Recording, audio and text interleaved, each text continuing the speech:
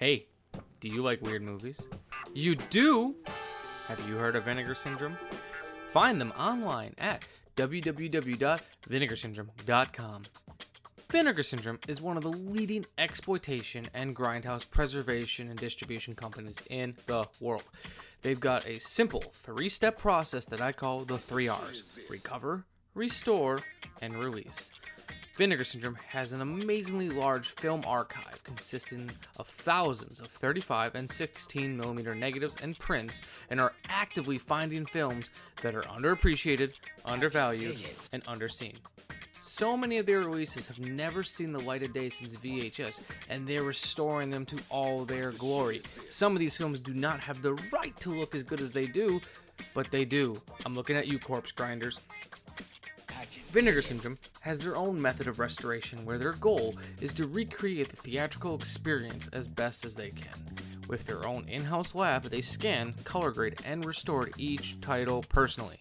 You'll never see any grain reduction and digital trickery on their discs. Vinegar Syndrome is a very exciting label, and we're proud to have them as a sponsor. They've been with us since the beginning, and we love them for it. Check out their website today and pick up your copies of Rudy Ray Moore's Dolomite films, just in time for the new Netflix movie Dolomite Is My Name, starring Eddie Murphy. Also available is Hell Comes to Frogtown, starring Rowdy Roddy Piper, James Hong's The Vineyard, Pledge Night, Lust in the Dust, starring Divine, Putney Swope, the Amityville Cursed Collection, and much, much more. Also, don't forget to pre-order your copy of Tammy and the T-Rex in glorious 4K Ultra High Definition or Blu-ray, and the Angel Collection. Once again, be sure to visit them at www.vinegarsyndrome.com and grab yourself something cool. Let them know your good friend Michael sent you. I'm gonna rock this shotgun a bit.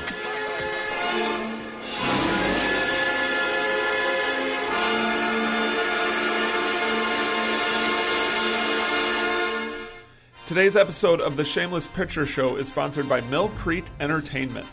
Mill Creek is the industry leader when it comes to value-priced DVD and Blu-ray features and compilations. They have one of the largest catalogs out there, ranging from kids programming, classic films and television, independent cinema, documentary, and Latino cinema. Hell, they even produce their own content in-house.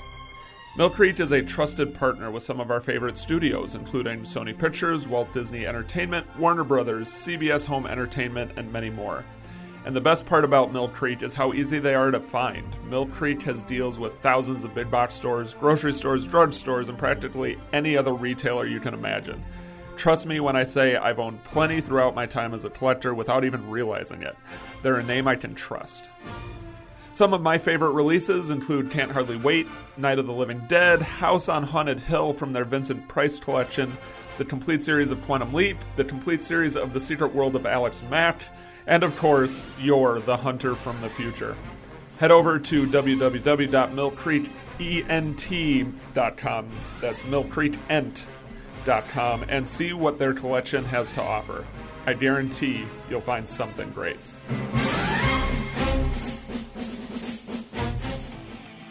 Arrow Films is a leading independent entertainment distribution company established in 1991, operating in the UK, the Republic of Ireland, United States of America, and Canada. Arrow Films is dedicated to supporting upcoming and established filmmakers of dynamic new cinema and developing an inviolable slate of quality films that enjoy a lasting legacy across its award-winning branded labels, channels, and platforms.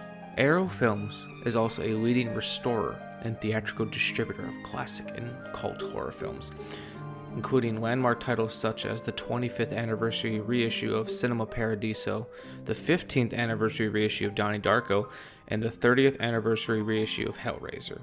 These lovingly restored films are brought back into cinemas nationwide with brand new look campaigns with wide-reaching distribution, including outdoor event status screenings at various cultural festivals, and as one-off bookings in local repertory cinemas and film societies. Arrow Films is also widely considered to be the global market leader in the premium home entertainment market, fueled by passionate, and expert curation, aligned with state-of-the-art in-house film restoration, resulting in highly sought-after bespoke Blu-ray editions of classic, cult, and horror films across its Arrow Video and Arrow Academy branded labels. Beloved by collectors, these ever-expanding brands continue to delight their growing international fan base with regular interactive live events, festival sponsorship, and retail stands presence. Our offering extends to truly limited edition box sets, as well as associated spin-off products, now including books and vinyl records. We are so happy to have Arrow Video as one of our new sponsors.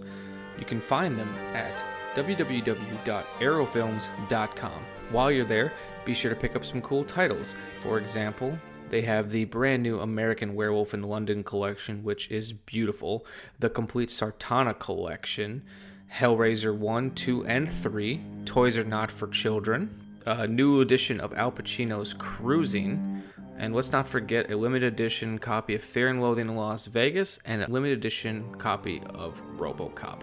There's so much more, I can't even get into them all, but trust me when I say they're fantastic, and we couldn't be happier to have them. So once again, visit Arrow Films at www.arrowfilms.com and check out all of their brands from Arrow Video, Arrow Academy, Arrow Films, and Arrow TV. I wonder if anyone actually uses the metronome. Because GarageBand, you have the I always have to turn it off. I feel like it would really throw me. Yeah, yeah. Well, yeah. Not since we're not recording music. This podcast has a real musical element to it. They're always on time. It has a beat, but I can't dance to it.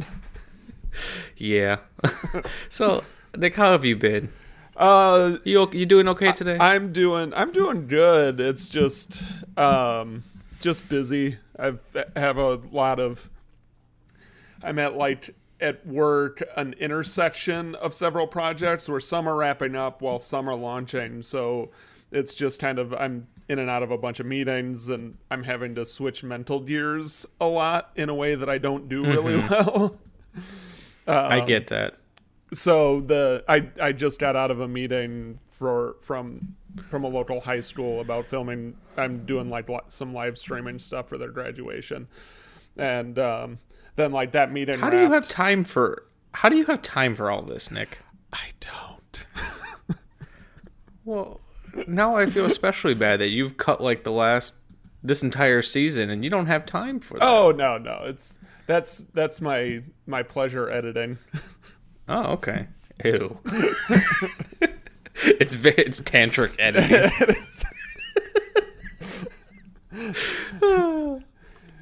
No, it's. I'm trying to work BDSM into an editing reference, but I can't make it work. No, it's a hard one. There you go, you did it. Yeah. So the other day, yesterday, Amanda has to do a group project for one of her classes, and they had to come up with a team name, and she's like, Michael, I need a nerdy punny name. And I was put on the spot. I was like, "Oh shit! What do I do?" And You're I was really trying funny. to work. Tell a joke.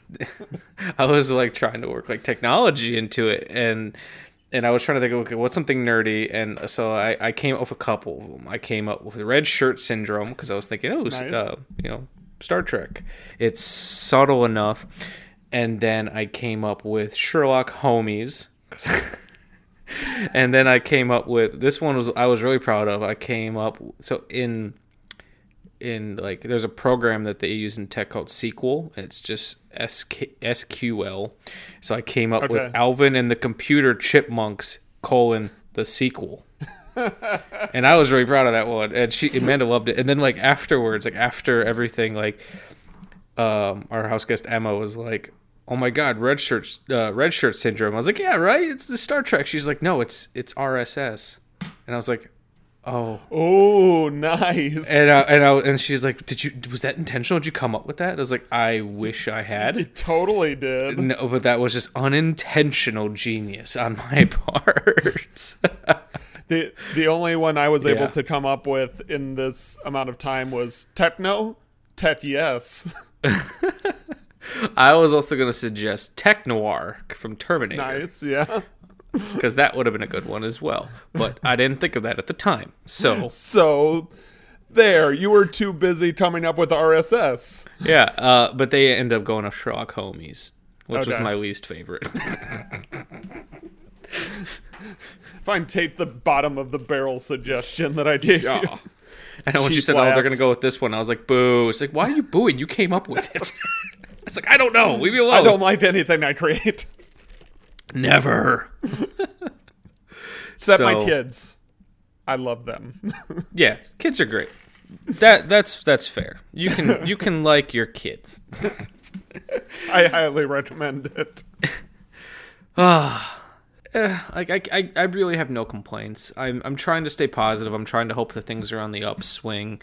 And yeah. For the, I don't want to spoil anything, but for the sake of looking on the brighter side, I think there are some things that we can be really excited about, particularly our lineup of potential podcast guests this season. Yes, this season's coming together deliciously. And we're they might to a all fall point- through. We don't Yeah. know. Well, one we know won't, because that one's already recorded.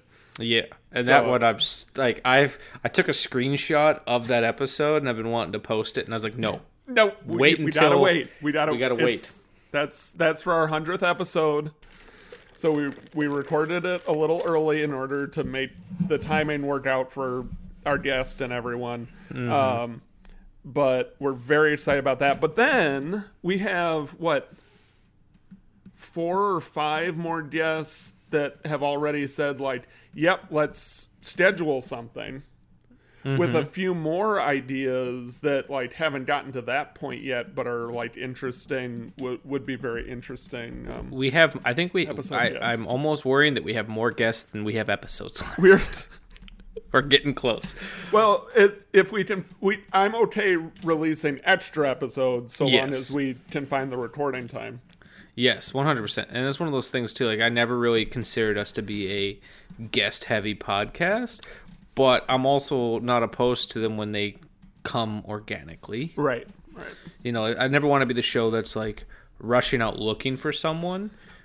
But if like we reach out to a bunch of people and they all just happen to say yes at the same time, well, fuck, then it's a guest block. Then we're doing some guests. And then the hope is that, you know, the more guests, the more attention, because then we spread out to their feeds and we can get the holy grail that is Butch Patrick. Hopefully. Right. So that's We're your one working our hit way of up. who we didn't get. That's your Damn it, one hit. spoilers. Yep, I know. I had to give him something, Nick.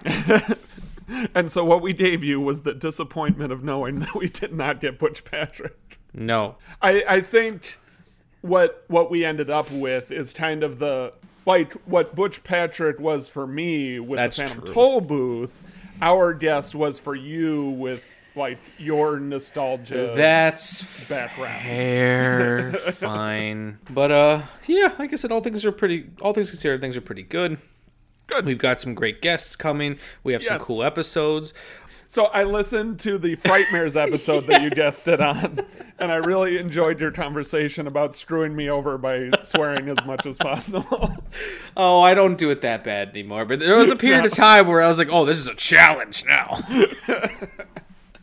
The gauntlet has been thrown. Yeah, that was a fun episode. I'm glad that Austin Proctor asked us to be on, and he is one of the guests that we want to work with. Where Yep. he had an idea of doing a crossover show where he'd come on here and release it onto we'd release it onto our feed and his, and then just I lots love of it. cross population. No, I'm glad you listened to that, Nick. Yeah. I always, whenever I have an podcast listening opportunity, I try and find the episodes that, like, either of our podcast that you did solo or ones that you guested on to try and, like, I do the get my same. head I around listen the to whole- I listen to the ones you edit because I'm always just curious, like how you do things versus how I do things, and it's I do them quick and dirty. that's fine. I've been slow. Like our early episodes were a lot more. I wouldn't say more polished, but definitely like I could tell that I spent a lot more time on it, and not in a like that our episodes sound bad now. I've just become a little more forgiving. Like, Well, and I know for me, and I think the same is true of you, early on, it's not like you and I did a lot of on-camera stuff where needing to edit yourself is a challenge because you're overly critical at first. You're like, oh, I said, gotta cut that out. Oh, I said light too many times. I gotta cut that out. And then after a while, you're like, yeah, okay. Like you get accustomed to hearing yourself, and so you're less critical about it in a way that other people really aren't critical. And then, like, I've also could become more comfortable with some of the silent portions. Like, there are some times where, like, I can look, like, I'll look at the audio files, and I can almost see, like, okay, there's too much silence there. Yeah. But then, like, there's, it's, I don't know. you just kind of, like, become comfortable with what the appropriate amount of silence is. And, like, I have, like, retooled jokes and things to make the punchline line better. The biggest one I'll sometimes do is I'll make it so we're not completely like talking over each other. Sometimes I'll like move it just a touch. Let it breathe a little more. Yeah, exactly. But if now, when have I ever talked over you? Exactly. Oh, I know I do it to you all the time. I feel I don't realize I'm doing it until I'm listening to the edit, and then I feel really bad. Like, no. I just stepped over everything he's saying. It feels natural as we're saying it, and that's the truest measure of whether it was appropriate or not. Not when you're, again, that's when you're over analyzing it as in post. Makes sense. But if you got nothing else, we can just go on to starting the show. I have nothing else. Cool. Well, then we will get on to the show. Let me take a sip of cold brew for the working. Oh, you're out of tea. I am. Oh, wait a minute. It has a message. Don't forget to love each other. Aw. We do love each other. We do. So we can't forget that. How would we ever forget?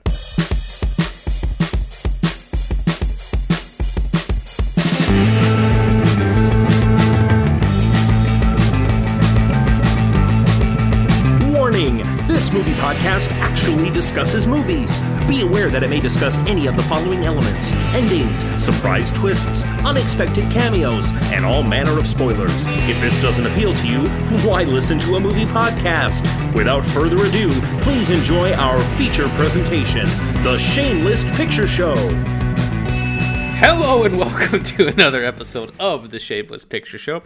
I am Michael Vyers, and with me, as always, is a man who's good, but compared to Joe Lewis, he ain't shit. Nick Richards. On today's episode, we'll be doing a double feature of a classic and its contemporary sequel. Today, we've got John Landis' film Coming to America and its 2020 sequel by Craig Brewer, Coming to America. Though I seriously think it should have been called Coming to Zamunda because they spend more time in Zamunda in the sequel. Yes. But I digress. Prince Akeem, who is a wealthy prince of the African nation Zamunda, has been pampered his entire life. He has everything from servants, luxurious clothes, and even bath maidens. His parents, the king and queen of Zamunda, have set up an arranged marriage for him, but Akeem isn't keen on this. Why marry someone you don't love? He wants the love of a woman who loves him for him, not because of who he is. So, along with his friend Semi, they travel to Queens, New York to find his new bride, and there he meets a crazy assortment of characters, gets a job, and finds the love of his life, Lisa. Issue is, she's already with someone. Coming to America was a big film for Eddie Murphy, where he showed the world that he could be a real leading man, because up until this point, Murphy has been known for his comedic chops and his comedy-action hybrid films like 48 Hours and Beverly Hills Cop. It was a big success and was a big moment for black film as almost the entire cast was made up of black performers. So much so that Paramount actually asked Eddie Murphy to cast a few white people in the film, which is how Louis Anderson got in the film. Because that's one of the stories I read that he's like, I don't really want to do this, but I'm good. I really like Louis Anderson, so I'll give him a job. I love how you have to pick out a white person. Okay, Louis Anderson it is. Yes. Eddie Murphy was also personally responsible for getting John Landis the job after his infamous Twilight Zone incident, which if you don't know about, I will tell you. I don't. Remind me to tell you about that because it might piss you off as much as it does me. Ooh. The film was written by writing partners David Sheffield and Barry W. Blaustein, if you remember him, Nick. No. He directed Beyond the Mat. Oh, really? Yes. Okay. Said he was also like the guy in the movie. Right, So it was written by David Sheffield and Barry W. Blaustein from an idea by Eddie Murphy with music by Nile Rodgers and cinematography by Woody Omens. It stars Eddie Murphy, Arsenio Hall, John Amos, James Earl Jones, and Mads Sinclair, which they would later go on to be in The Lion King together. Okay. And Shari Headley as Lisa from 1988, directed by John Landis. This is Coming to America. But that's not all. Eddie Murphy, hoping to use his clout from the critically acclaimed Dolomite Is My Name, decided it was an apt time to return to the Kingdom of Zamunda with the follow-up film Coming to America. On the 30th anniversary of his wedding to Lisa, Prince Akeem is told by his dying father that he must find an heir to the throne. But he has only sired daughters, and it is against the rules of Zamunda to have a female heir. However, unbeknownst to Akeem and pretty much everyone up until this point, while in Queens, New York, Akeem actually had a son with a woman, which he doesn't remember. Overjoyed by the prospect of having a son, Akeem and Semi return to New York to meet the young lad with hopes of bringing him back to Zamunda to take the throne. However, not everyone is excited as Akeem. Lisa feels betrayed, not having known about the illegitimate son, and Akeem's eldest daughter, Mika, is unhappy that her chances of taking over the throne are going away. Coming to America reunited a large majority of the cast from the original film and even brought back David Sheffield and my boy Barry W. Blaustein to work on the script. While it's not said if John Landis was ever approached to direct, Eddie Murphy brought on Craig Brewer to helm the project after their mutual success on Netflix, Dolomite Is My Name. While the film was originally intended for a theatrical release, it was released digitally on Amazon Prime and had the best opening weekend for a streaming film since the pandemic began. The film stars Eddie Murphy, Arsenio Hall, James Earl Jones, Leslie Jones, Tracy Morgan, Kiki Lane, Wesley Snipes, and Jermaine Fowler as Lavelle Johnson, Akeem's illegitimate son. From 2020, directed by Craig Brewer with scripting by Barry Blaustein, David Sheffield, and Kenya Barris, this is Coming to America. Roll the 2 trailers. Trailer. Extra trailer.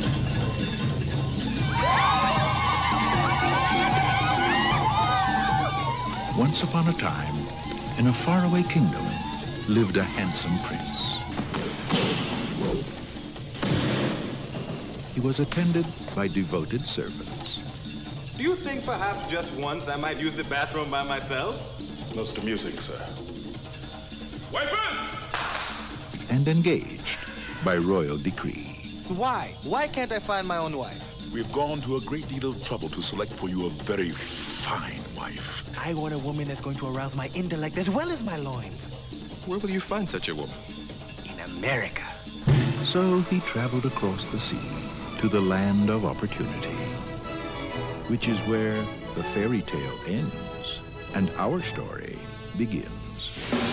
Behold, Simi, life, real life, a thing that we have been denied for far too long.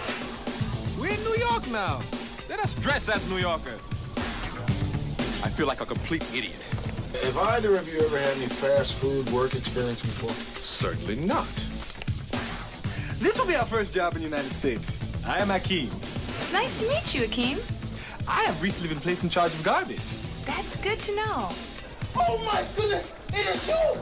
Greetings, Your Highness! Who was that? Eddie Murphy, Just the man I met in the restroom. Arsenio Hall, in a comedy fable of royal romance. When I look at these contestants for the Miss Black Awareness pageant, I feel good. Apparently, these are the best women Queens has to offer. Pick one and let's go home. I want to tear you apart. And your friend, too. Coming to America. Sir, I was wondering, did you happen to catch the professional football contest on television last night? No, I didn't. Oh, it was most exhilarating. The Giants of New York took on the Packers of Green Bay. And in the end, the Giants triumphed by kicking an oblong ball made of pigskin to a big H. It was a most ripping victory. Son, you want to keep working here. Stay off the drugs. Yes.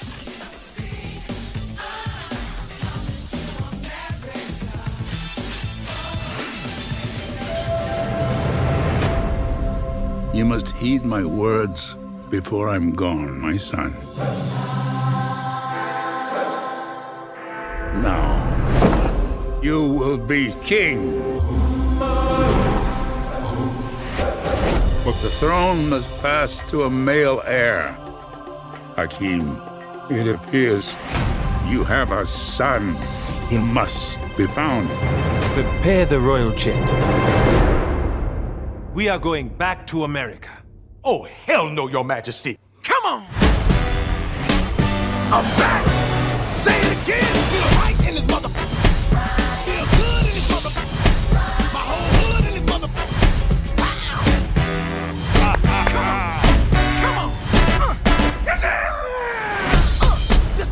I'm the king of this shop. That's funny in hell! Well. Say it again.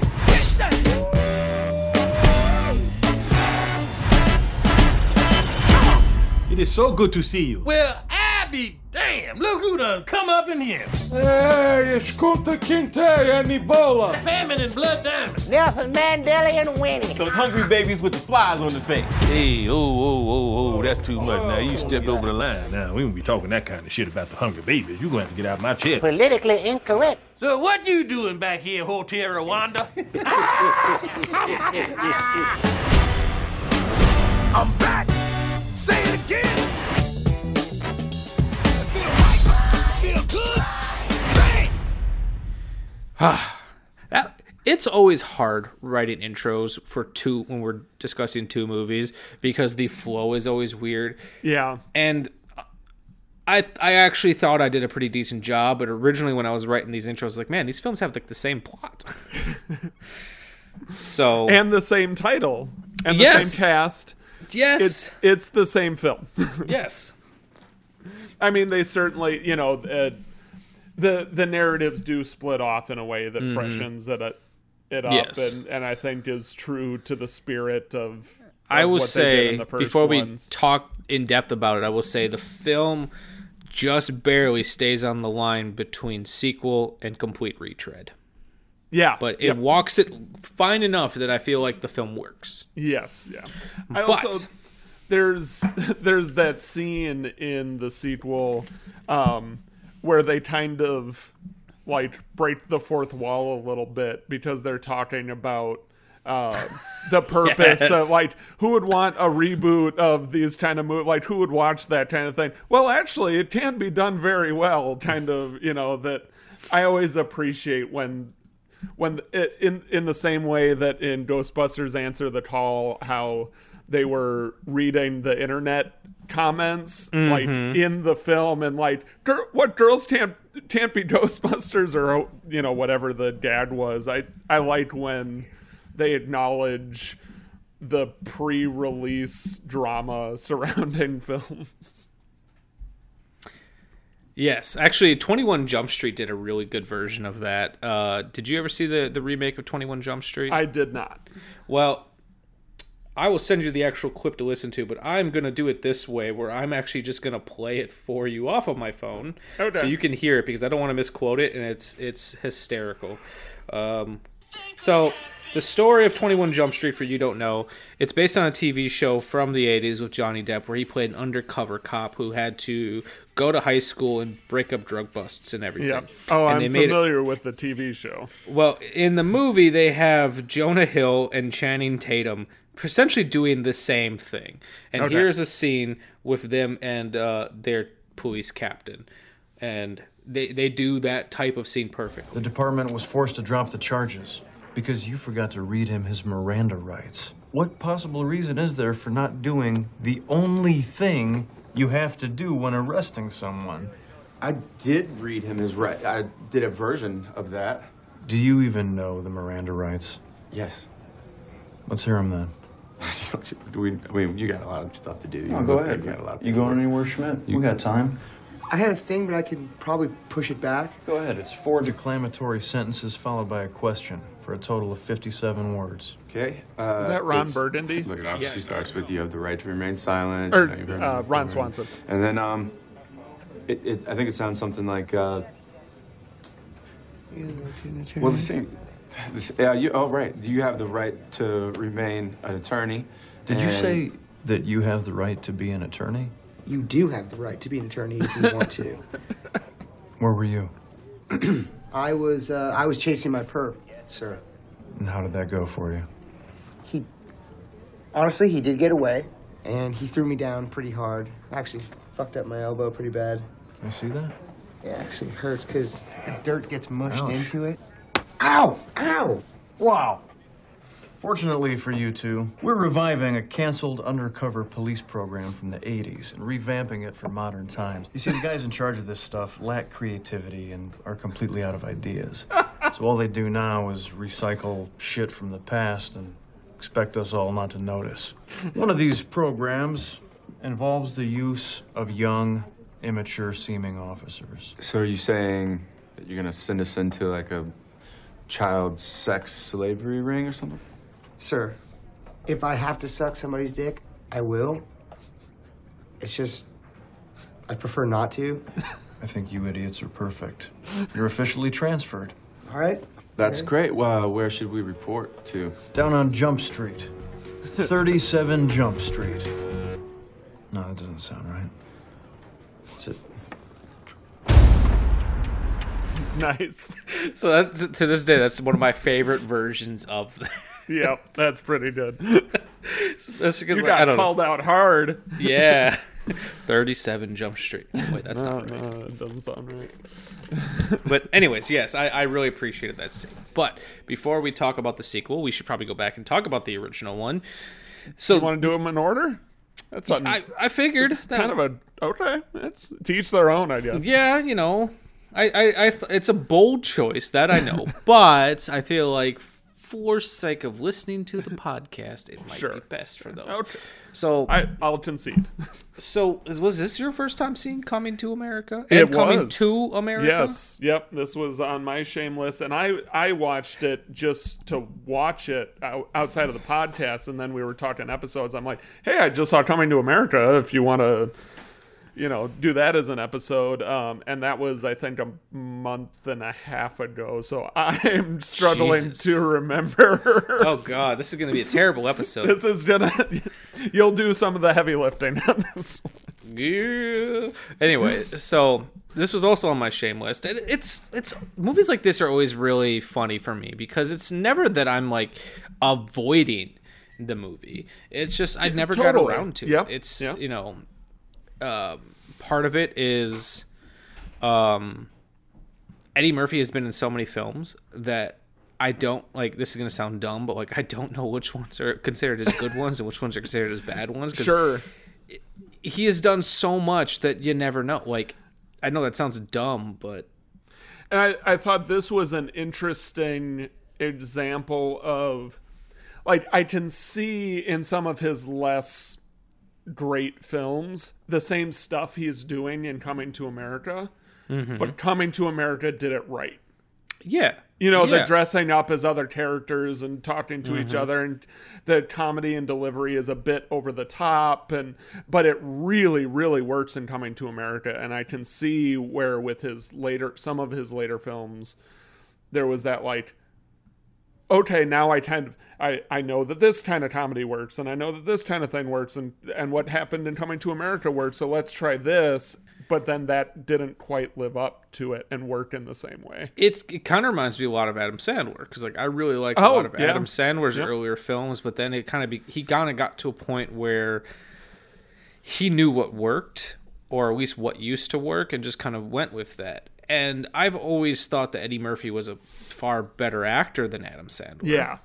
Adam Sandler is just being a goofball on camera, and sometimes that works and sometimes that doesn't. And don't get me wrong, he has done some good performances. Yes, I'm just talking overall. Absolutely. I'm talking, the Happy Gilmore, style that he's done. But yeah, Punch Drunk 100%. Love, he's done some incredible acting. But what I really liked about this film is I was impressed by how, because I think one of the things that I was worried about, that this was going to be a one-note joke.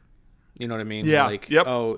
African prince comes to America, and let's see what wacky antics happen as a result of that. There was definitely some of that, but what I really liked was I liked how connected I got to the character of Hakeem in a way that I didn't think I was going to, because he was such a good emotional lead. Yeah. There are electricians in my house right now, so there will be some tool noises every once in a while.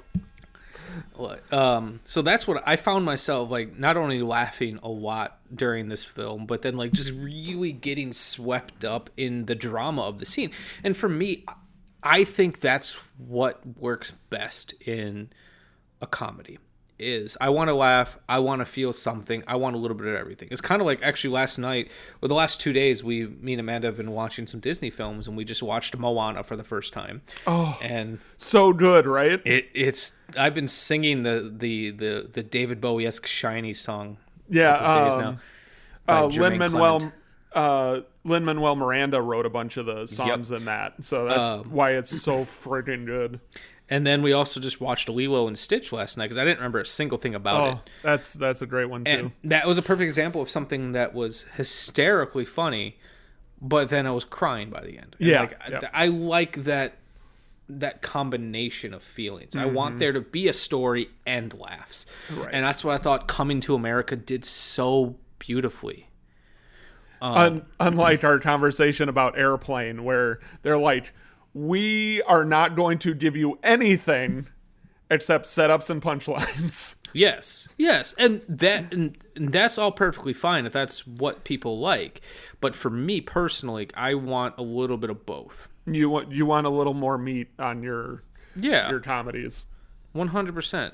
Because and apparently, from what I had read, that originally there was talk about Eddie Murphy directing this film, and this was going to be his directorial debut, but he didn't want all that on his shoulders with his first time out, which is why he I don't think he was actually a producer on this film, but he had a lot of pull on this film because he was a huge star at this time. Yeah. And he single-handedly got director John Landis the job. Nice. Because after they had worked on Trading Places together. And John Landis, though, he's kind of an interesting director because he's known in the horror realm, but has only really made one maybe two horror films, and has done a lot of comedies. Best known for Animal House and the Blues Brothers and such. But I meant to. So I'll tell you the controversy of John Landis. But did you want to talk about how you thought about the film first? Sure. Or should I go into? Yeah. Or should I go into the thing? No, I'll respond first. Something that really stood out to me was what a good person Eddie Murphy's character was. Oh my God, yes! Even in the beginning, when he should theoretically be not as good of a person and learn something, even he's a good person then. Yeah, though he disagrees with his father, he's very respectful and he understands, and he doesn't want to. It's not like I just want a different life. It's that he wants the life that he has, but with the freedom to choose his own spouse. And then when he falls in love with Lisa and she has this other significant other, any other film would have gone to him trying to break them up or talk shit about him when he has the opportunity. And he did not do any of that. He was respectful of that. And he's like, I am just do I want to marry her? Yes.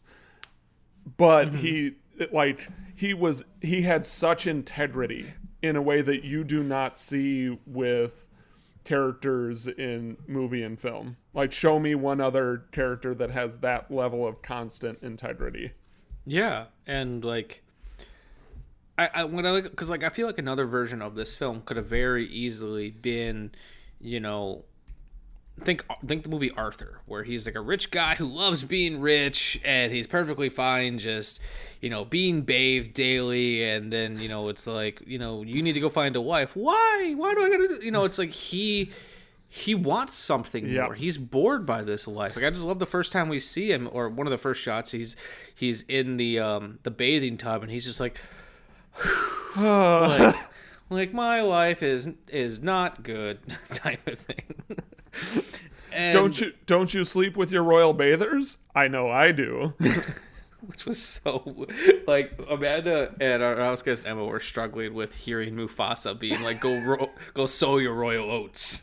And I was like, I love how in the sequel he was basically playing Mufasa too.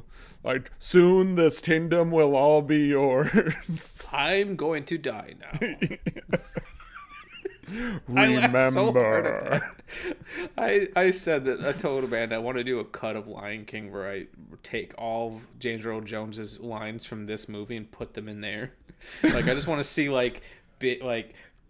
cloud head Mufasa just saying to young Simba, "Go sow your royal oats." Beautiful. Yeah. But this is one of those films, and I wouldn't say this happens often, but it's a movie that, like, I was legitimately upset that I hadn't seen earlier because I enjoyed it so much. Yeah. It's one that, like, I'm excited to rewatch and experience again. And I did have some issues with it. I felt like it could have just been a touch tighter with its editing and things like that. But for a film that's seemingly built on a bunch of moments put together, because it kind of feels a little bit like a sketch comedy movie where it's just it's a characters walking into a bunch of crazy situations and then being like, oh, that was weird, and then going about their business. Like, they tied those things in very well where it didn't feel like disconnected moments all being put together. Yeah. Where that's one thing that I don't think the sequel did as well. Okay. I thought the first movie for B, even though the times where I felt like it was just a little, just a touch long, it still was a relatively tight movie, and everything flowed very well into each other. It had a lot of, like, legitimate, like, good laughs in it too. Like, and then Eddie Murphy playing an old Jewish guy threw us all, because I still can't see him in that makeup. And Pound for pound, Sugar Ray Robinson, the greatest fighter ever lived. Oh, come on, man. What about Joe Louis? The Brown Bomber. Now that was a great boxer. You damn right. I suppose nobody in here ever heard of Cassius Clay. We got a point. Cassius Clay was a bad motherfucker. Hey, I ain't saying Clay ain't bad. I'm just saying I stopped liking Cassius Clay once he changed his name to Muhammad Ali. What kind of shit is that? Wait a second. A man has the right to change his name to whatever he wants to change it to. And if a man wants to be called Muhammad Ali, God damn it, this is a free country. You should respect his wishes and call the man Muhammad Ali. His mama named him Clay. I'm gonna call him Clay. Mm-hmm. That's right. I say Clay. Get out of here.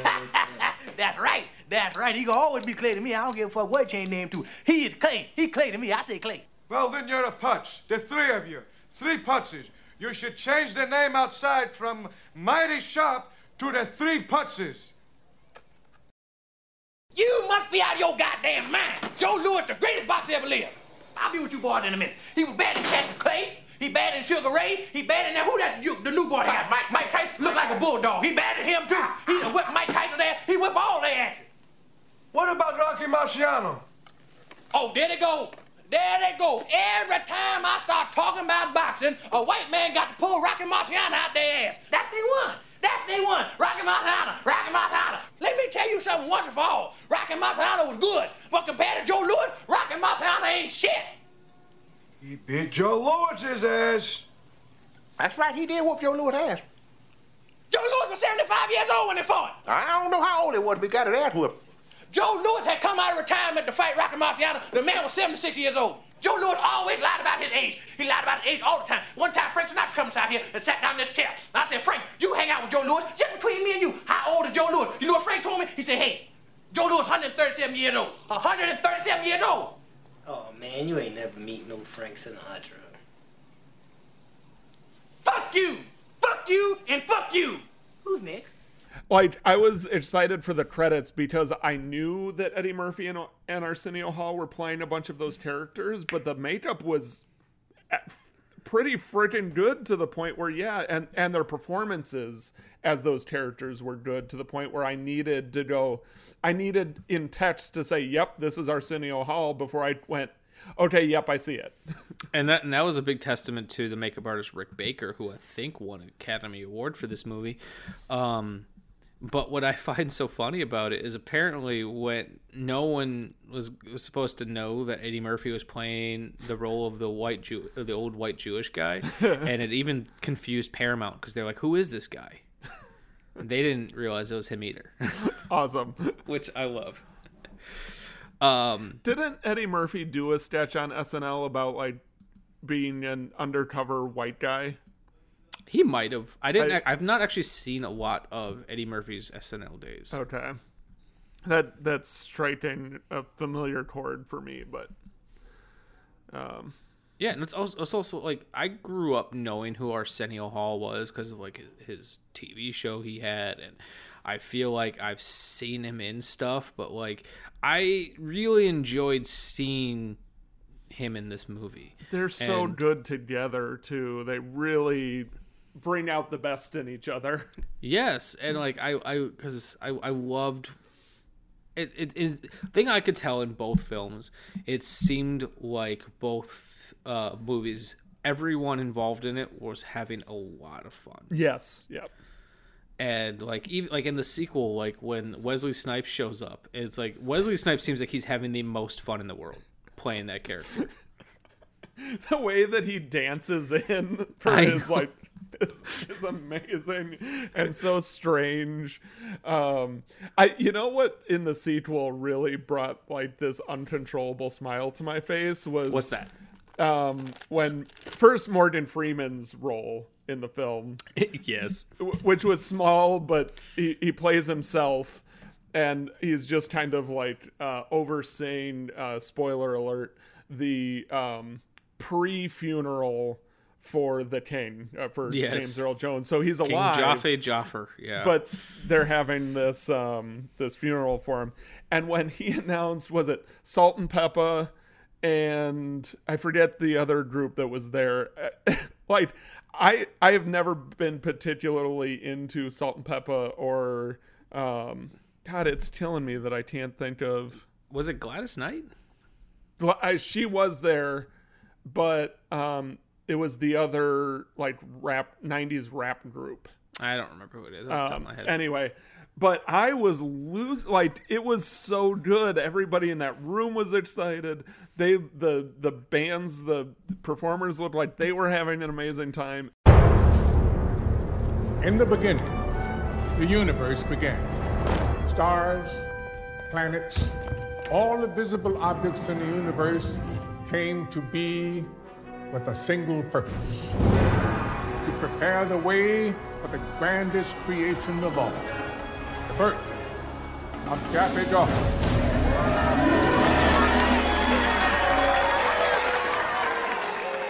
But today, we gather for a moment or two to give much respect due to the king who made a difference in our world. Zamundans, I give you En Vogue. What a king, what a king, what a king, what a mighty good. I'ma say it again now. What a king, what a king, what a king, what a mighty good king. He's a mighty, mighty good king. And now, Salt and Pepper. My king is smooth like the rock, but his voice got bass. I'm like a B-body with a Denzel face. Force moves like whole face on his own money. He's good in every hood and he's got his own country. He looking like a meal every time I see him. I love the enemy, the other kings couldn't be him. He dresses like a dapper don, but even in jeans, he's a God set original, the king of my dreams. What a king! What a king, what a king, what a king, what a mighty good. So good, so good, so good. What a king, what a king, what a king, what a mighty good king.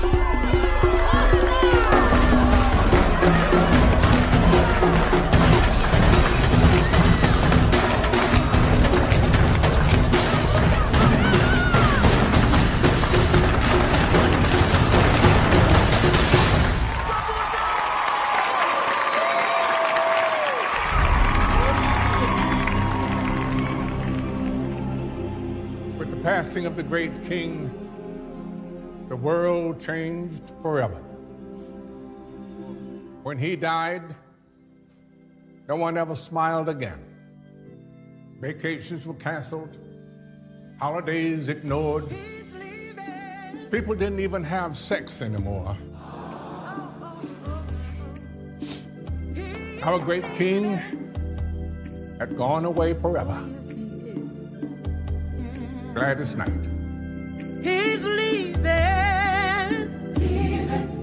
on that midnight train from Zamunda. Leaving on the midnight train. Yes, he is. Son. Yes, my father. Said he's going up. Going up. Remember what I told you. Sahara in the sky. I'm going to die now. Oh, yes, he is. Come now, Father. Everything is going to... Oh, please don't leave us. Take us instead. Take us on that midnight train from Zamunda.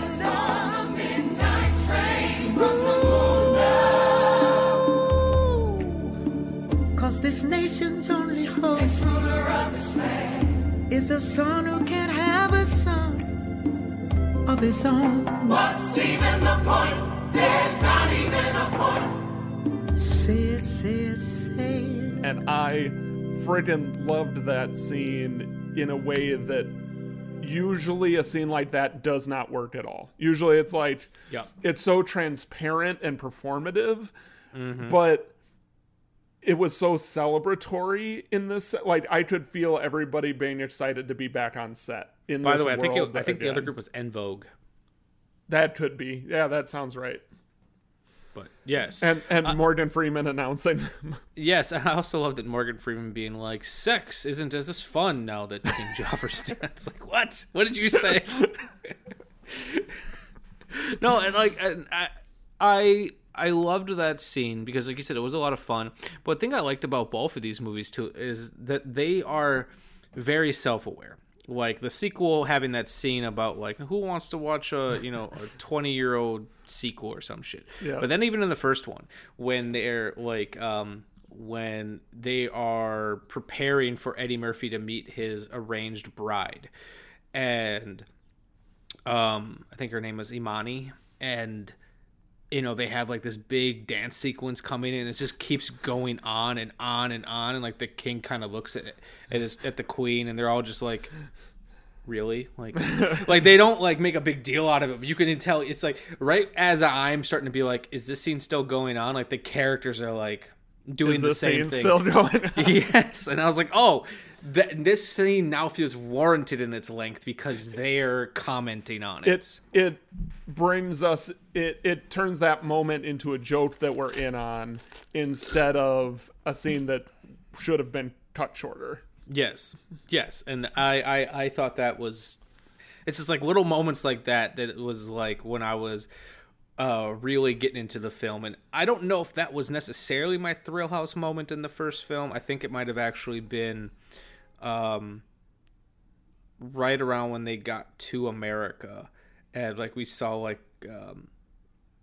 all of his baggage being dragged along, and then eventually got stolen. I was like, oh, okay, this is where all the jokes are going to start coming in. Yeah.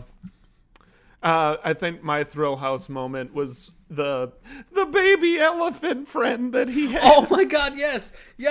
I loved the baby. They came up to him and he like rubbed his head and it ran away. And then I was really hoping, because in the sequel they kept showing flashbacks to the first film. I was hoping when we saw an elephant in that film, we were going to get a flashback to the baby elephant. But he did see the elephant and was like, this is my friend. We've been friends since we were kids. And so there was still that. Yes. That connection. And something else I got to give the sequel credit for is they clearly shot new footage that was from back then. Oh, and it tied together really. Like sometimes it looked incredible. If you held on them a little long, you could kind of see it where it didn't. But like for the most part, like when they first were like walking through the bar and everything, I was like, how did they... Wow. Right. It really blew me away how good that looked, because normally it doesn't. Right. But no, like I was really impressed because, like, while both Arsenio Hall and Eddie Murphy look phenomenal for their age, they don't look the same way they did when they were younger. Right. Yeah. They don't even look like a lot older. They're just their bodies have changed as they've aged. Yeah, they look do. different. They both look really good. Everyone in this movie looks phenomenal. Even James Earl Jones, and he's been old since as long as I can remember. Right. He's one of those guys that's in doing the show. Some of the exciting moments for me in revisiting these films that I never got around to is saying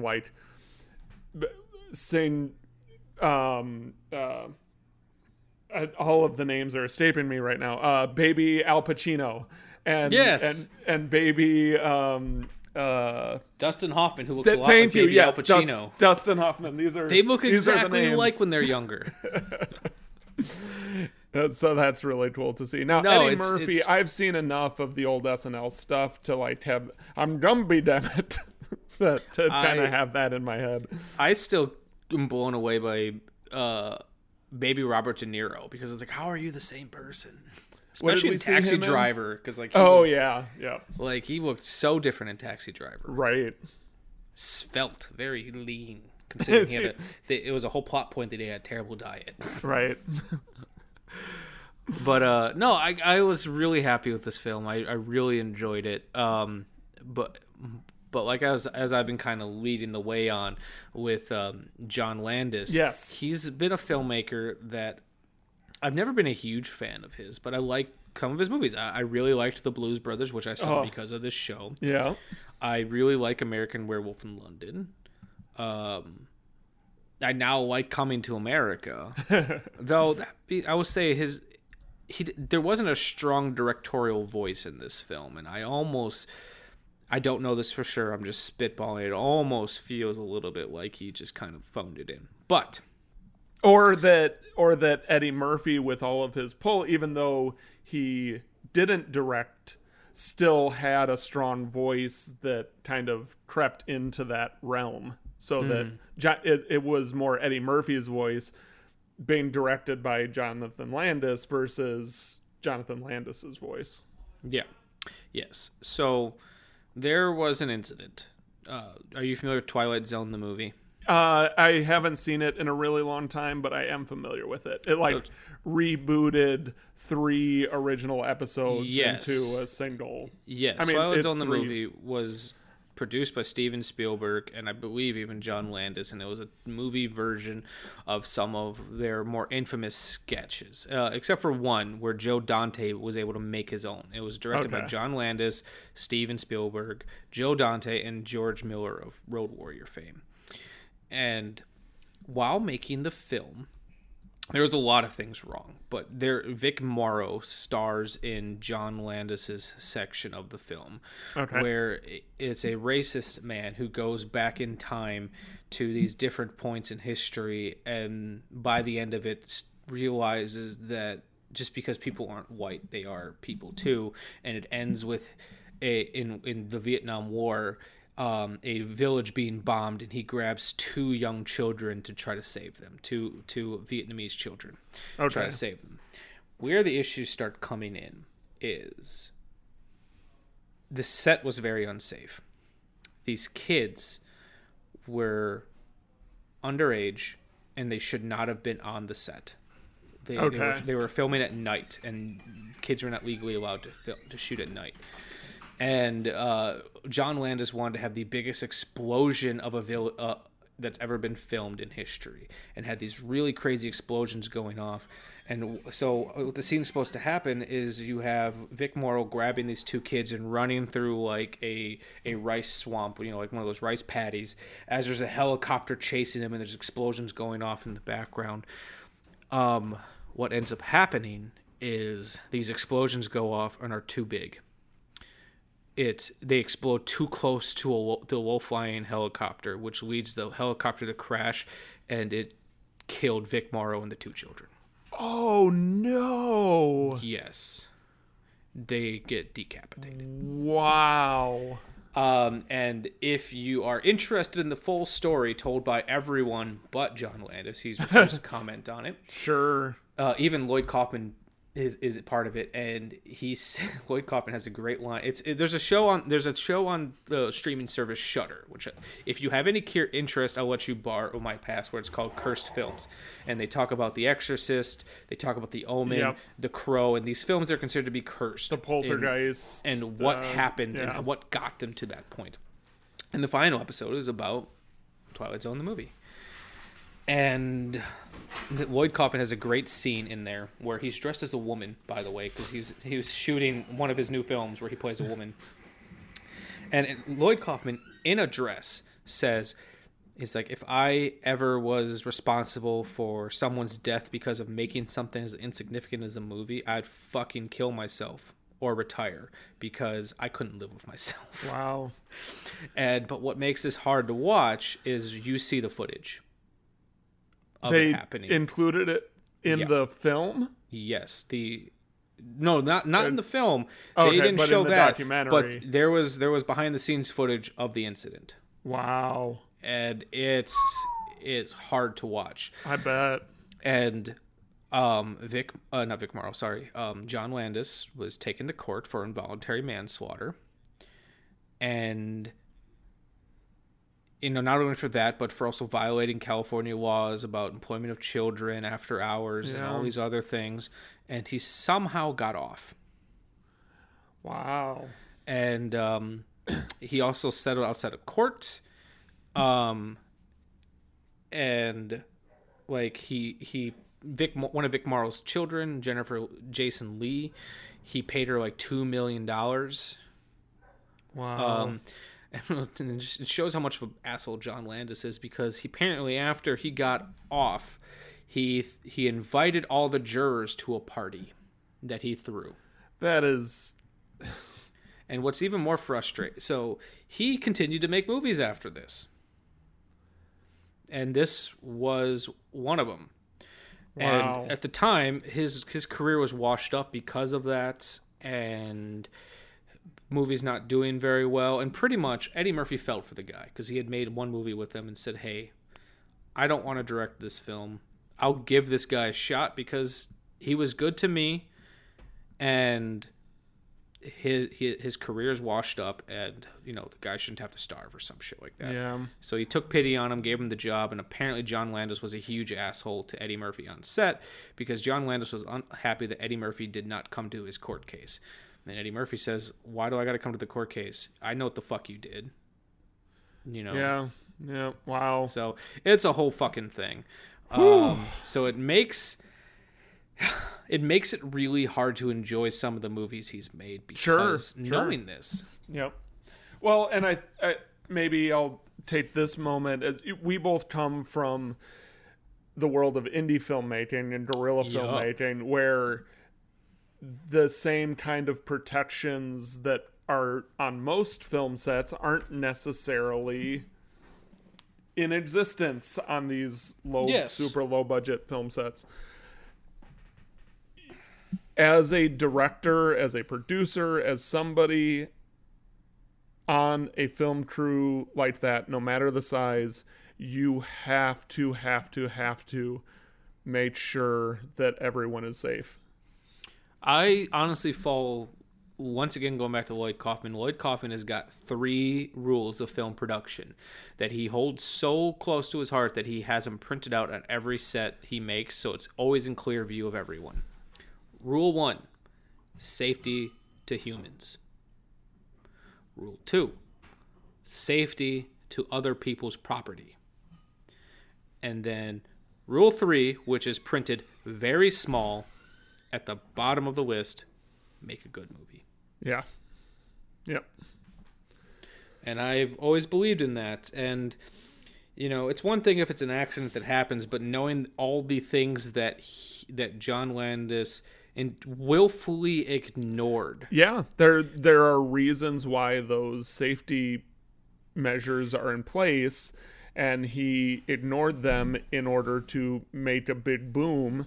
Mm-hmm. And then that's what happens. Like we're now in the era of sparkling consequences, where there are actually, thanks to social media, if you do something of that nature with that kind of a result, like, you're gonna be held to not everyone is, but more and more either you're held accountable, or everyone sees how you weren't held accountable, and then there's a big fight to change the system so that people like that are held accountable. And I'm not talking about any one particular case. This has been very apparent in the last couple of years, and it's very nice to see that accountability is improving. Yeah. And like what's also tough is let's see where this was in John Landis's career, just as I'm curious. So 2, 3, 4, 5, 6, 7. So that was his 8th movie in 1983. After that incident, he made one.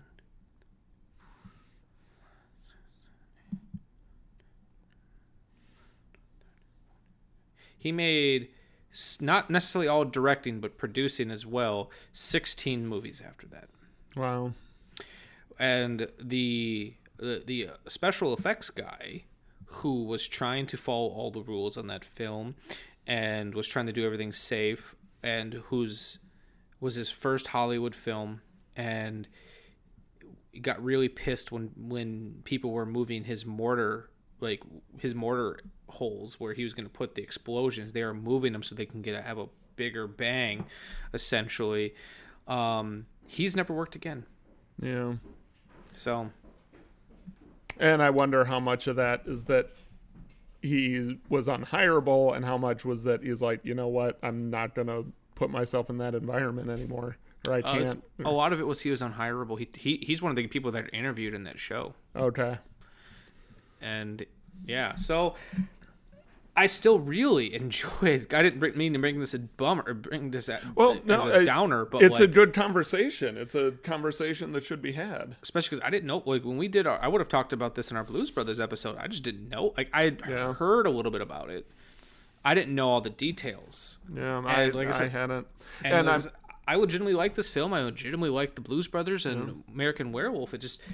It's tough to support. You know? That's, as a kind of offshoot of this national and global conversation that's happening about consequences, comes the separation of an artist and their art. Like, how much can you enjoy Annie Hall, given who it's directed by, and how much all of these conversations that we're having, I don't think there's a right answer, and we're all still trying to figure it out when an artist involved does something terrible. Yeah. How much does that impact the art that they've made? Yeah, I had read from an artist that I follow on Facebook that he had an interesting way to view it. I have not 100% figured out where I land on this, because I do know I like art made by problematic artists. Yeah. But he said, it's one thing you can completely hate an artist for something that they've done, but hating the art makes it hating the art is like hating a bad person's child just because they happen to be related. Sure, yeah. Well, and with film in particular, it's so collaborative that it's hard to... I mean, you can never separate out that mental association, but you also don't want to invalidate all of the good art that everyone else who had nothing to do with that created. Mm-hmm. And taking that away from them. So I think it's more about, keeping that kind of thing in mind and not putting hold them accountable, which he was not in this case. And then balance, you can still enjoy the art, but you do just need to keep it in mind. Harry Potter is another big topic in that, or a big conversation under that topic right now. Yeah. Yeah, like how do you enjoy something knowing who made it? Yeah, it's there is no right or wrong answer, and anyone who says it's a black and white concrete issue, I think is ignoring some of the subtleties. I just like making these things aware. Yeah, it's like if you watch a Woody Allen film and pretend like everything that that he's notorious for, and once again there is still no concrete proof of what happened, and you willfully pretend it doesn't exist, that's one thing. If you go into it being like, okay, this was made by a bad person, but I like the film on its own merits, that's different. Yeah. But yeah, so that's what John Landis did. Whoo, hot dog. Yeah, it's tough, and like the TV show about it was very well made. Cool. We'll have to post a link to that as we release this episode so that people can check it out. It's a Shudder original. It's called Cursed Films. Nice. All of the episodes were good. Like I said, they did Poltergeist, they did The Exorcist, The Omen, The Crow, and Twilight Zone, the movie. All of them are worth checking out. Cool. Was there anything else you wanted to say about the first Coming to America before we talk about Coming to America? I'm sure there is, but like I said, it was so long ago, I think I need input in order to react. Yeah, I do say one thing I wanted to talk about, though, is I loved the character of Cleo McDowell and his whole McDowell's franchise. And I love that, like, it's not only just a McDonald's ripoff, but it exists in a world where McDonald's also exists. So that and makes is suing McDowell's because they have the Big Mac. We have I forget what he called it. The Big Mick. Yeah. And then they do it again in the sequel. Yes. What was the McFlurry? We have the Mick. Oh fuck! What was it called? Yeah, I forget. I don't remember. But they all had like great names. Our toppings are on the bottom. Yes. All right, fellas. Now, your first job every morning will be to sweep this walkway. Then, I want you to wash all the windows. Real good, too. And don't leave no streaks. Hey. Hey. What are you doing? Get the hell out of here before I bust that camera!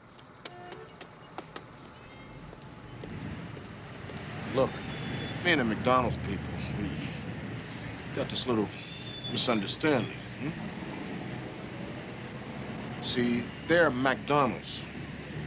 I'm McDowell's. Huh? They got the Golden Arches. Mine is the Golden Arcs. Now, see, they got the Big Mac. I got the Big Mick.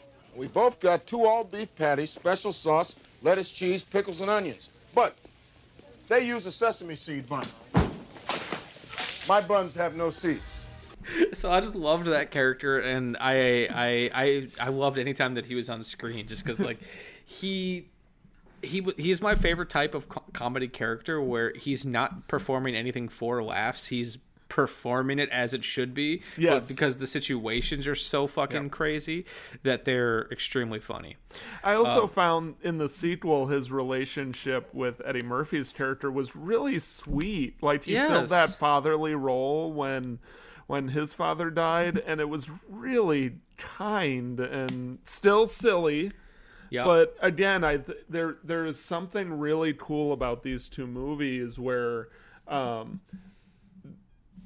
the films were full of plenty of drama that you want in a film, but it wasn't because the characters were being dramatic. Like they were acting with integrity for the most part. You know, some of the side characters were not, but it wasn't about them. The main protagonists, the ones that were driving the story, were doing so with integrity. Yeah, and like I loved that scene where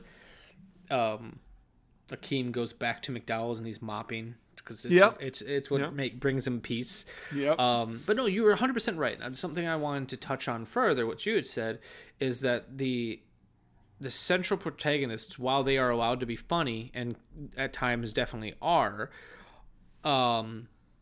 they are not where all the crazy big laughs come from. That's like all the side characters. So like I love that for what Eddie Murphy was known for at this time, which was being really comedic and over the top. He got to do in all of his side characters. Like he got to be the crazy barber. He got to be the old Jewish man. Yes, he got to be Randy Watson, the singer of Sexual Chocolate. Like he got to do all these things, but then he also got to like be a real character, and give us a real performance with the character of Akeem. Yeah, which is what I really liked.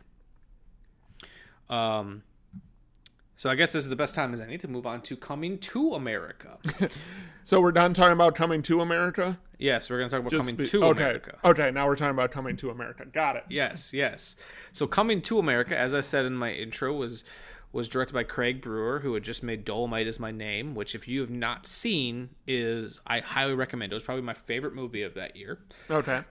And as they bring back the writing duo of Barry Blaustein and David Sheffield, which have worked with Eddie Murphy quite a bit. They were staff writers for Saturday Night Live from 80 to 83. They wrote Boomerang with Eddie Murphy. I think they worked on they'd worked on the Nutty Professor movies. So they know Eddie Murphy. They know his style of comedy. But then they also bring in a screenwriter named Kenya Barris, who created the TV show Blackish. That's on ABC. Oh, yeah. And I think he also, looking at his filmography, he also wrote like Barbershop, The Next Cut. He wrote a movie called Girls Trip. He did the 2019 Shaft. So he's a positive black voice who's been telling black stories. Yeah. So I think he's a really good person to bring into this film because, while Barry Blaustein and David Sheffield wrote a good script for the first movie, it's two 70-year-old white Jewish guys writing a contemporary black story. Right. You should probably get a black voice in there, which Eddie Murphy probably brought them back or had them involved because they were so heavily involved in the first film. But I'm glad that they brought a new, unique voice in. Yes, absolutely. So, what did you think about Coming to America? I thought it was a perfect love letter to the first film, and I think that's all they were trying to do. I mean, they're trying to make a good film. Certainly they were trying to bring comedy, they were trying to tell a good story, but it seemed like the whole why reboot this film, why make a sequel to this film as a love letter to the first one. They're not trying to create this whole franchise, and I think it did exactly what they set out to do. Yeah, like I definitely don't like it as much as the first one, but I thought it was a phenomenal companion piece to it. Yeah. I really like what they did with the characters. While I mentioned before that it kind of rides the line between being sequel and rehash, but I think the characters are changed enough where I don't feel like it's rehashing. Like I like the version of King Akeem in this film. Yeah. Where he's not the funny over the top character he was in the first one because he's aged, he's grown. Yes, I that was something that I was going to mention too, is like they didn't just pick up where the last film left off. You can see the growth that happened between the end of the first film and the beginning of this film. Yeah, to the point. Oh, sorry, continue. It's not the same character, but it is true to the original character. Yes, to the point where Queen Lisa even comments on that. But like, why are you so adamant on doing this thing that you were so against when you were young? And as aging man, I can appreciate the, deciding how much of your father you want to be and how much of your own, picking pieces of who your parents are and who you have become, and not always being able to see the difference between the two, but every once in a while you see it and then you have to make the decision of which way to lean. Like those themes in this film I related to. Yeah, and I thought what I liked so much out of the first film was Eddie Murphy and the entire cast and crew were smart in knowing that let's cast a bunch of over-the-top fun characters around Eddie Murphy. Yeah. So while he can still he's, I'm not saying that he's not funny in this movie, but he's allowed to perform, and it takes some of that pressure off of his shoulders, when he's surrounded by people like Tracy Morgan and Leslie Jones, who are phenomenal in this film, or Wesley Snipes, just as who's my favorite part of this film. The really funny warlord. Yeah. Who's threatening to murder everyone. And I also appreciate too that, if I'm remembering correctly, I feel like both Wesley Snipes and Arsenio Hall weren't necessarily in the best places when this movie came to be. I think Wesley Snipes might have been having like money problems. Arsenio Hall hasn't been working as much, and all these little things. But he kind of brought them back into the fold, and it's like, I have faith in you. It's honestly kind of what Eddie Murphy did in the first film with John Landis. Be like, hey, you're down on your luck. Things are tough for you. How about come do a movie with me? Yeah. We'll get you back to work. Yeah. And I feel like it says a lot about who Eddie Murphy is as a person, is he cares. Yeah. But like I actually like I said, once again, I didn't like it as much as the first film, and I don't know how often I'm going to revisit this one versus, say, the original one. Yeah. But I thought this was a really fine sequel. Like, I liked that they didn't do the obvious thing. Like, the obvious thing, for example, would have been, Eddie Murphy just playing the exact same character he did in the first film. Instead, he's more like his father was in the first film, and he has to learn. Yeah. I appreciate that Leslie Jones, and I love her character. And then the easy thing would have been is when she comes to Zamunda for her and Queen Lisa to completely hate each other. Yes, there's definitely some friction between them. They end up becoming Leslie friends. Jones is like, I'm not going to let that happen. We're family. What? Hashtag family. That's the last surprise. Hey, what's up, y'all? Hey, what's up, Sam? Hey, look, I'm gonna hug you because I'm a hugger. Hey, Quine. I'm sorry I slept with your man. What is going on here? Oh, children. Children, I would love for you to meet your brother. And my name is Mary. How you doing? Just call me your second mom. But you really don't have to, girls. I mean, but you should, though, because I kind of am. Well, look at us. Just one big, happy, Zamundan American, aristocratic, blended family. Just like the Kardashians. Yes. And I'm going to treat you like family, even if you're uncomfortable around me right now. That again speaks to this, like, the integrity and the genuineness, the heart. This film and the characters have heart in ways that a lot of films don't. And it's moments like that with Leslie Jones saying, "Yep, no, we're sisters now."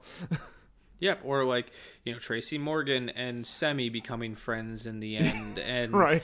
Which I kind of loved. And and where it does retread itself in the first one is it's all about chasing your heart versus going with the logical choice.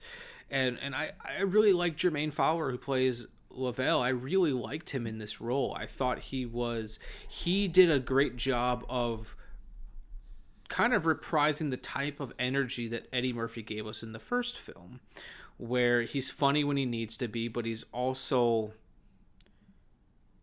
really heartfelt. Yeah. So I found myself like really enjoying this film, and considering how many people online were shitting on it, like, well, I was expecting it to be like a train wreck. But... internet shit talking, they're wrong so often. Yes. So like, and then well, I did love some of the dumb little like jokes towards the original one. I loved that they put a McDowell's in Zamunda. Yes, yeah. That makes sense. And the first one being Zamundan out of place in New York, and then this one being New Yorkers being out of place in Zamunda. Like, it's the way to go. That's the story to tell. Yeah, and it's also the story that also to be told is the fact that traditions are meant to change. That you can grow, you can be different people. But I did have one major problem with the film. Okay. My biggest problem is with the story of how Lavelle came to be. It's me, Amanda, and Emma were all really struggling with this very casual, let's make fun of, date rape joke. Right. And I feel like there's a way that could have come to be without that inclusion. Sure. It could have been dumb, like something like, Eddie Murphy being like, well, I wasn't with anyone else while I was in America, and then like Semi could have been like, well, there was and that one. We have a one. flashback, and it cuts back, and he goes, oh, she doesn't count. Kind of like that line in Monster Squad, where right. Well, there was Steve, but he doesn't count. Like that's just Steve. Yeah, like there's a way they could have done it without it being like. Without distasteful like that, because that really kind of rubbed me the wrong way, and especially because like they're also making a joke out of it, and it's problematic. The movie won me back after that, but we all kept going back to it, right? And it also feels lazy. It feels like a lazy way to do that. That's kind of where I was going next with it. Is as writers, you have to be diligent about not relying on cliches, especially problematic cliches. And considering both movies do a really good job of not falling into cliches, it was kind of unfortunate to see that being one that they did use. Yeah. So that was my biggest problem with it. It didn't. I wanted to make sure I mentioned that. It didn't hit me when I watched it the first time, and it probably should have, and probably part of that is the gender dichotomy of it seeming more okay because it's a guy that it happened to, and that is a problem that I see at that that it didn't ring the alarm bell because it was a guy, because and that's a whole other conversation to have. Right.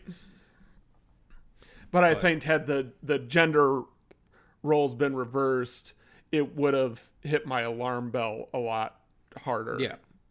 And it's, it's something that as a society we need to change. Yeah. Mentally, that, it can happen to anyone, and it's still assault. Granted, they thankfully the scene wasn't made more uncomfortable by the way they shot it or anything like that, and sure, Leslie Jones is hysterical in pretty much everything, so I love her. I love Leslie Jones and Tracy Morgan, like those two together. Adding those two to the cast, I was very excited about. Yeah, because I kept thinking, it's like, oh, these two are perfect for this movie, and had they been around during the original one, they would have fit in perfectly with that first cast. Because like I could just see if they would have made this movie, if they would have been around back in the 80s, like Tracy Jones in makeup playing an old guy in that barbershop as well. Tracy Morgan. Yeah, that's right. Yeah, Tracy Morgan. My Leslie Jones. Tracy. Leslie Morgan. Yes, they were a phenomenal inclusion. Yeah. And then I also do want to talk about another thing that I was really happy about with what they did was the character of Princess Mika, who was the one who wanted to take over the Zamundan throne. Right. And like her father, when she is met with a situation that she is not down with, she didn't try to screw him up. She was upset, she was pissed, but she didn't try and sabotage him so that she would become the queen. She expressed her disagreement and fought it, but she did so with integrity. Yeah, like all things considered, like the scripting for this film is all very well done. With that one early exception. yes. Like the writing on this film is all very well done. It's all very three-dimensional. Decisions make sense. And part of this is just because it's a sequel to an earlier film, and it's an earlier film that we had just watched. I think some of my biggest issue with the film is, despite the fact that this movie had a big budget at $60 million, there's times where it just felt cheap. Okay. Or cheaper. I don't know. I can't really explain why. Maybe it's just because I had literally just watched the first one, which was on film and had this, down and gritty feeling to it because it was in New York and everything. And this movie's so glossed over, and maybe it's just like an illusion thing. It lacked some of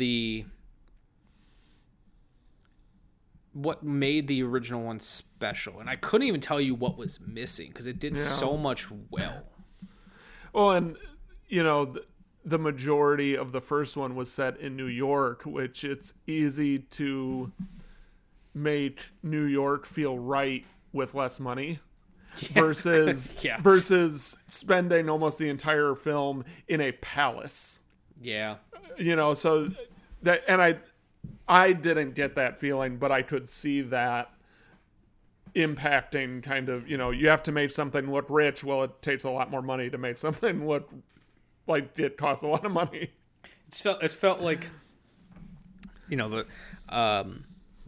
we've all seen like that short film at a film festival where you could tell the filmmaker was friends with some rich guy and was able to shoot in his house, and it's like he just didn't know what to do with the space. Yep. That almost feels like that. Like it's great production value, and again, one thing I loved about the sequel too is I loved the costuming.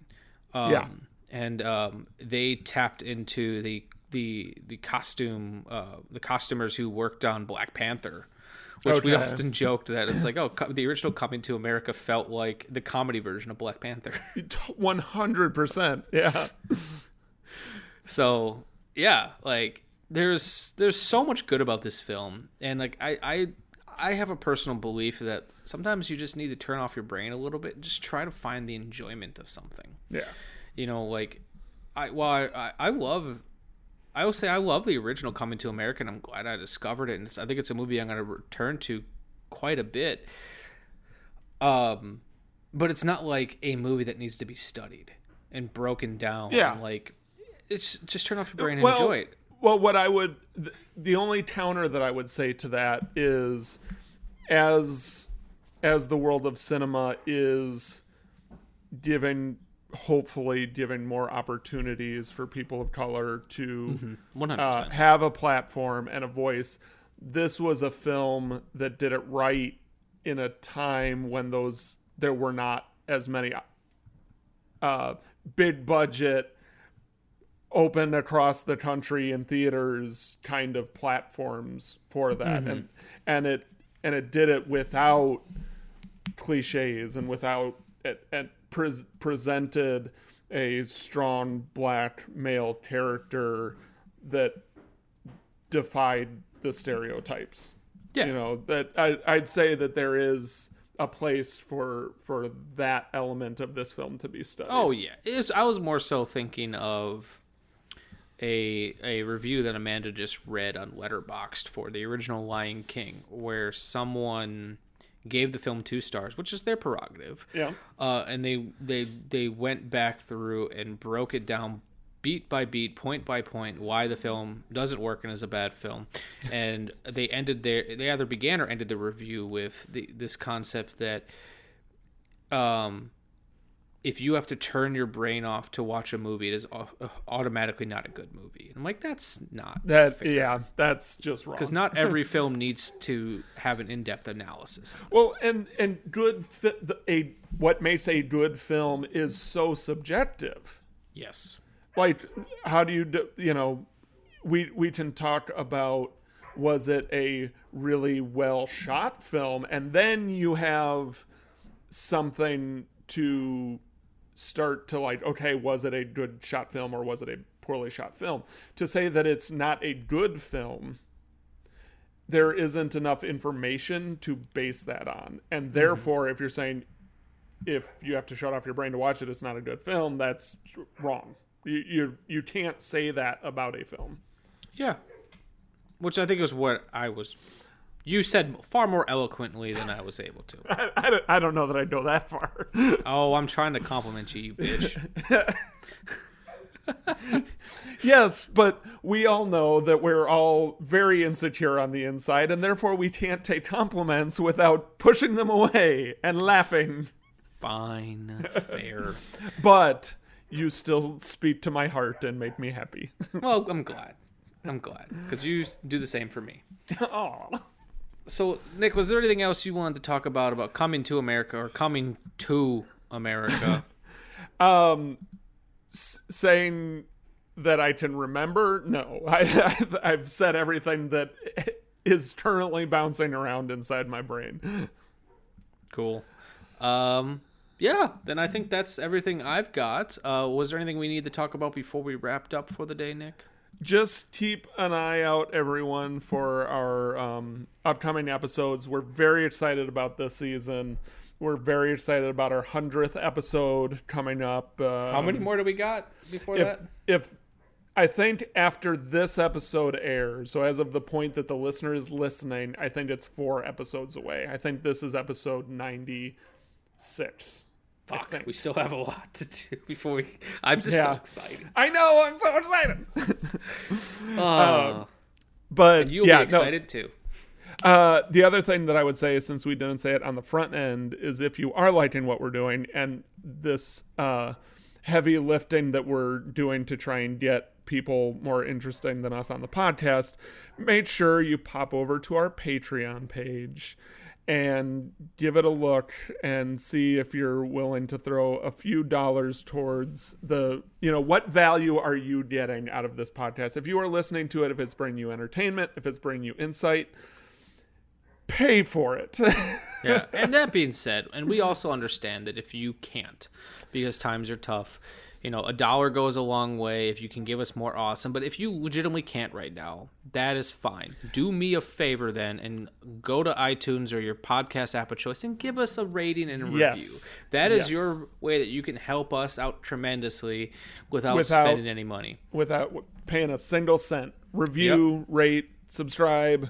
Yep. Comment, and then we share. do have some new Patreon patrons. We might have already thanked him in the past, but he jumped back onto the Patreon after being gone for a little bit and then decided to come back.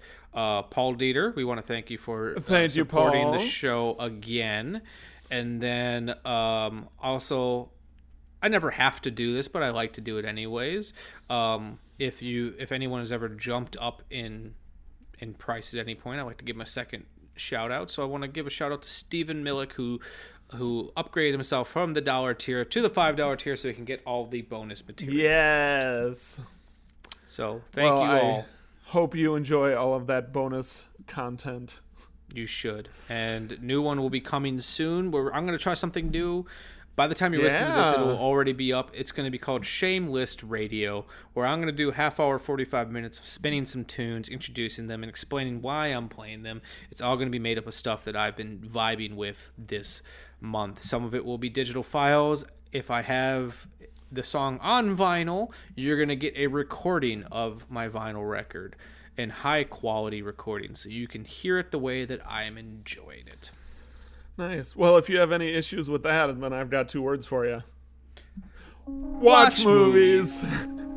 Yeah, we did it. We did it. There we go. The Shameless Picture Show is recorded in Milwaukee, Wisconsin and Easton, Maryland, and is hosted and produced by Nick Richards and Michael Vyers. Today's episode was edited by Michael Vyers. Our opening theme music was written especially for us by The Directionals, with narration by Zach McLean. The end credit music you're enjoying at the moment was generously provided by my friends in the band 10 Speed. The Shameless graphic design is masterfully done by Amanda Vyers. An extra special thank you to all of our Patreon supporters and to our generous sponsors. We are on Spotify, Stitcher Radio, iTunes, Google Play, and Libsyn. You can find links for all these amazing people in the description below.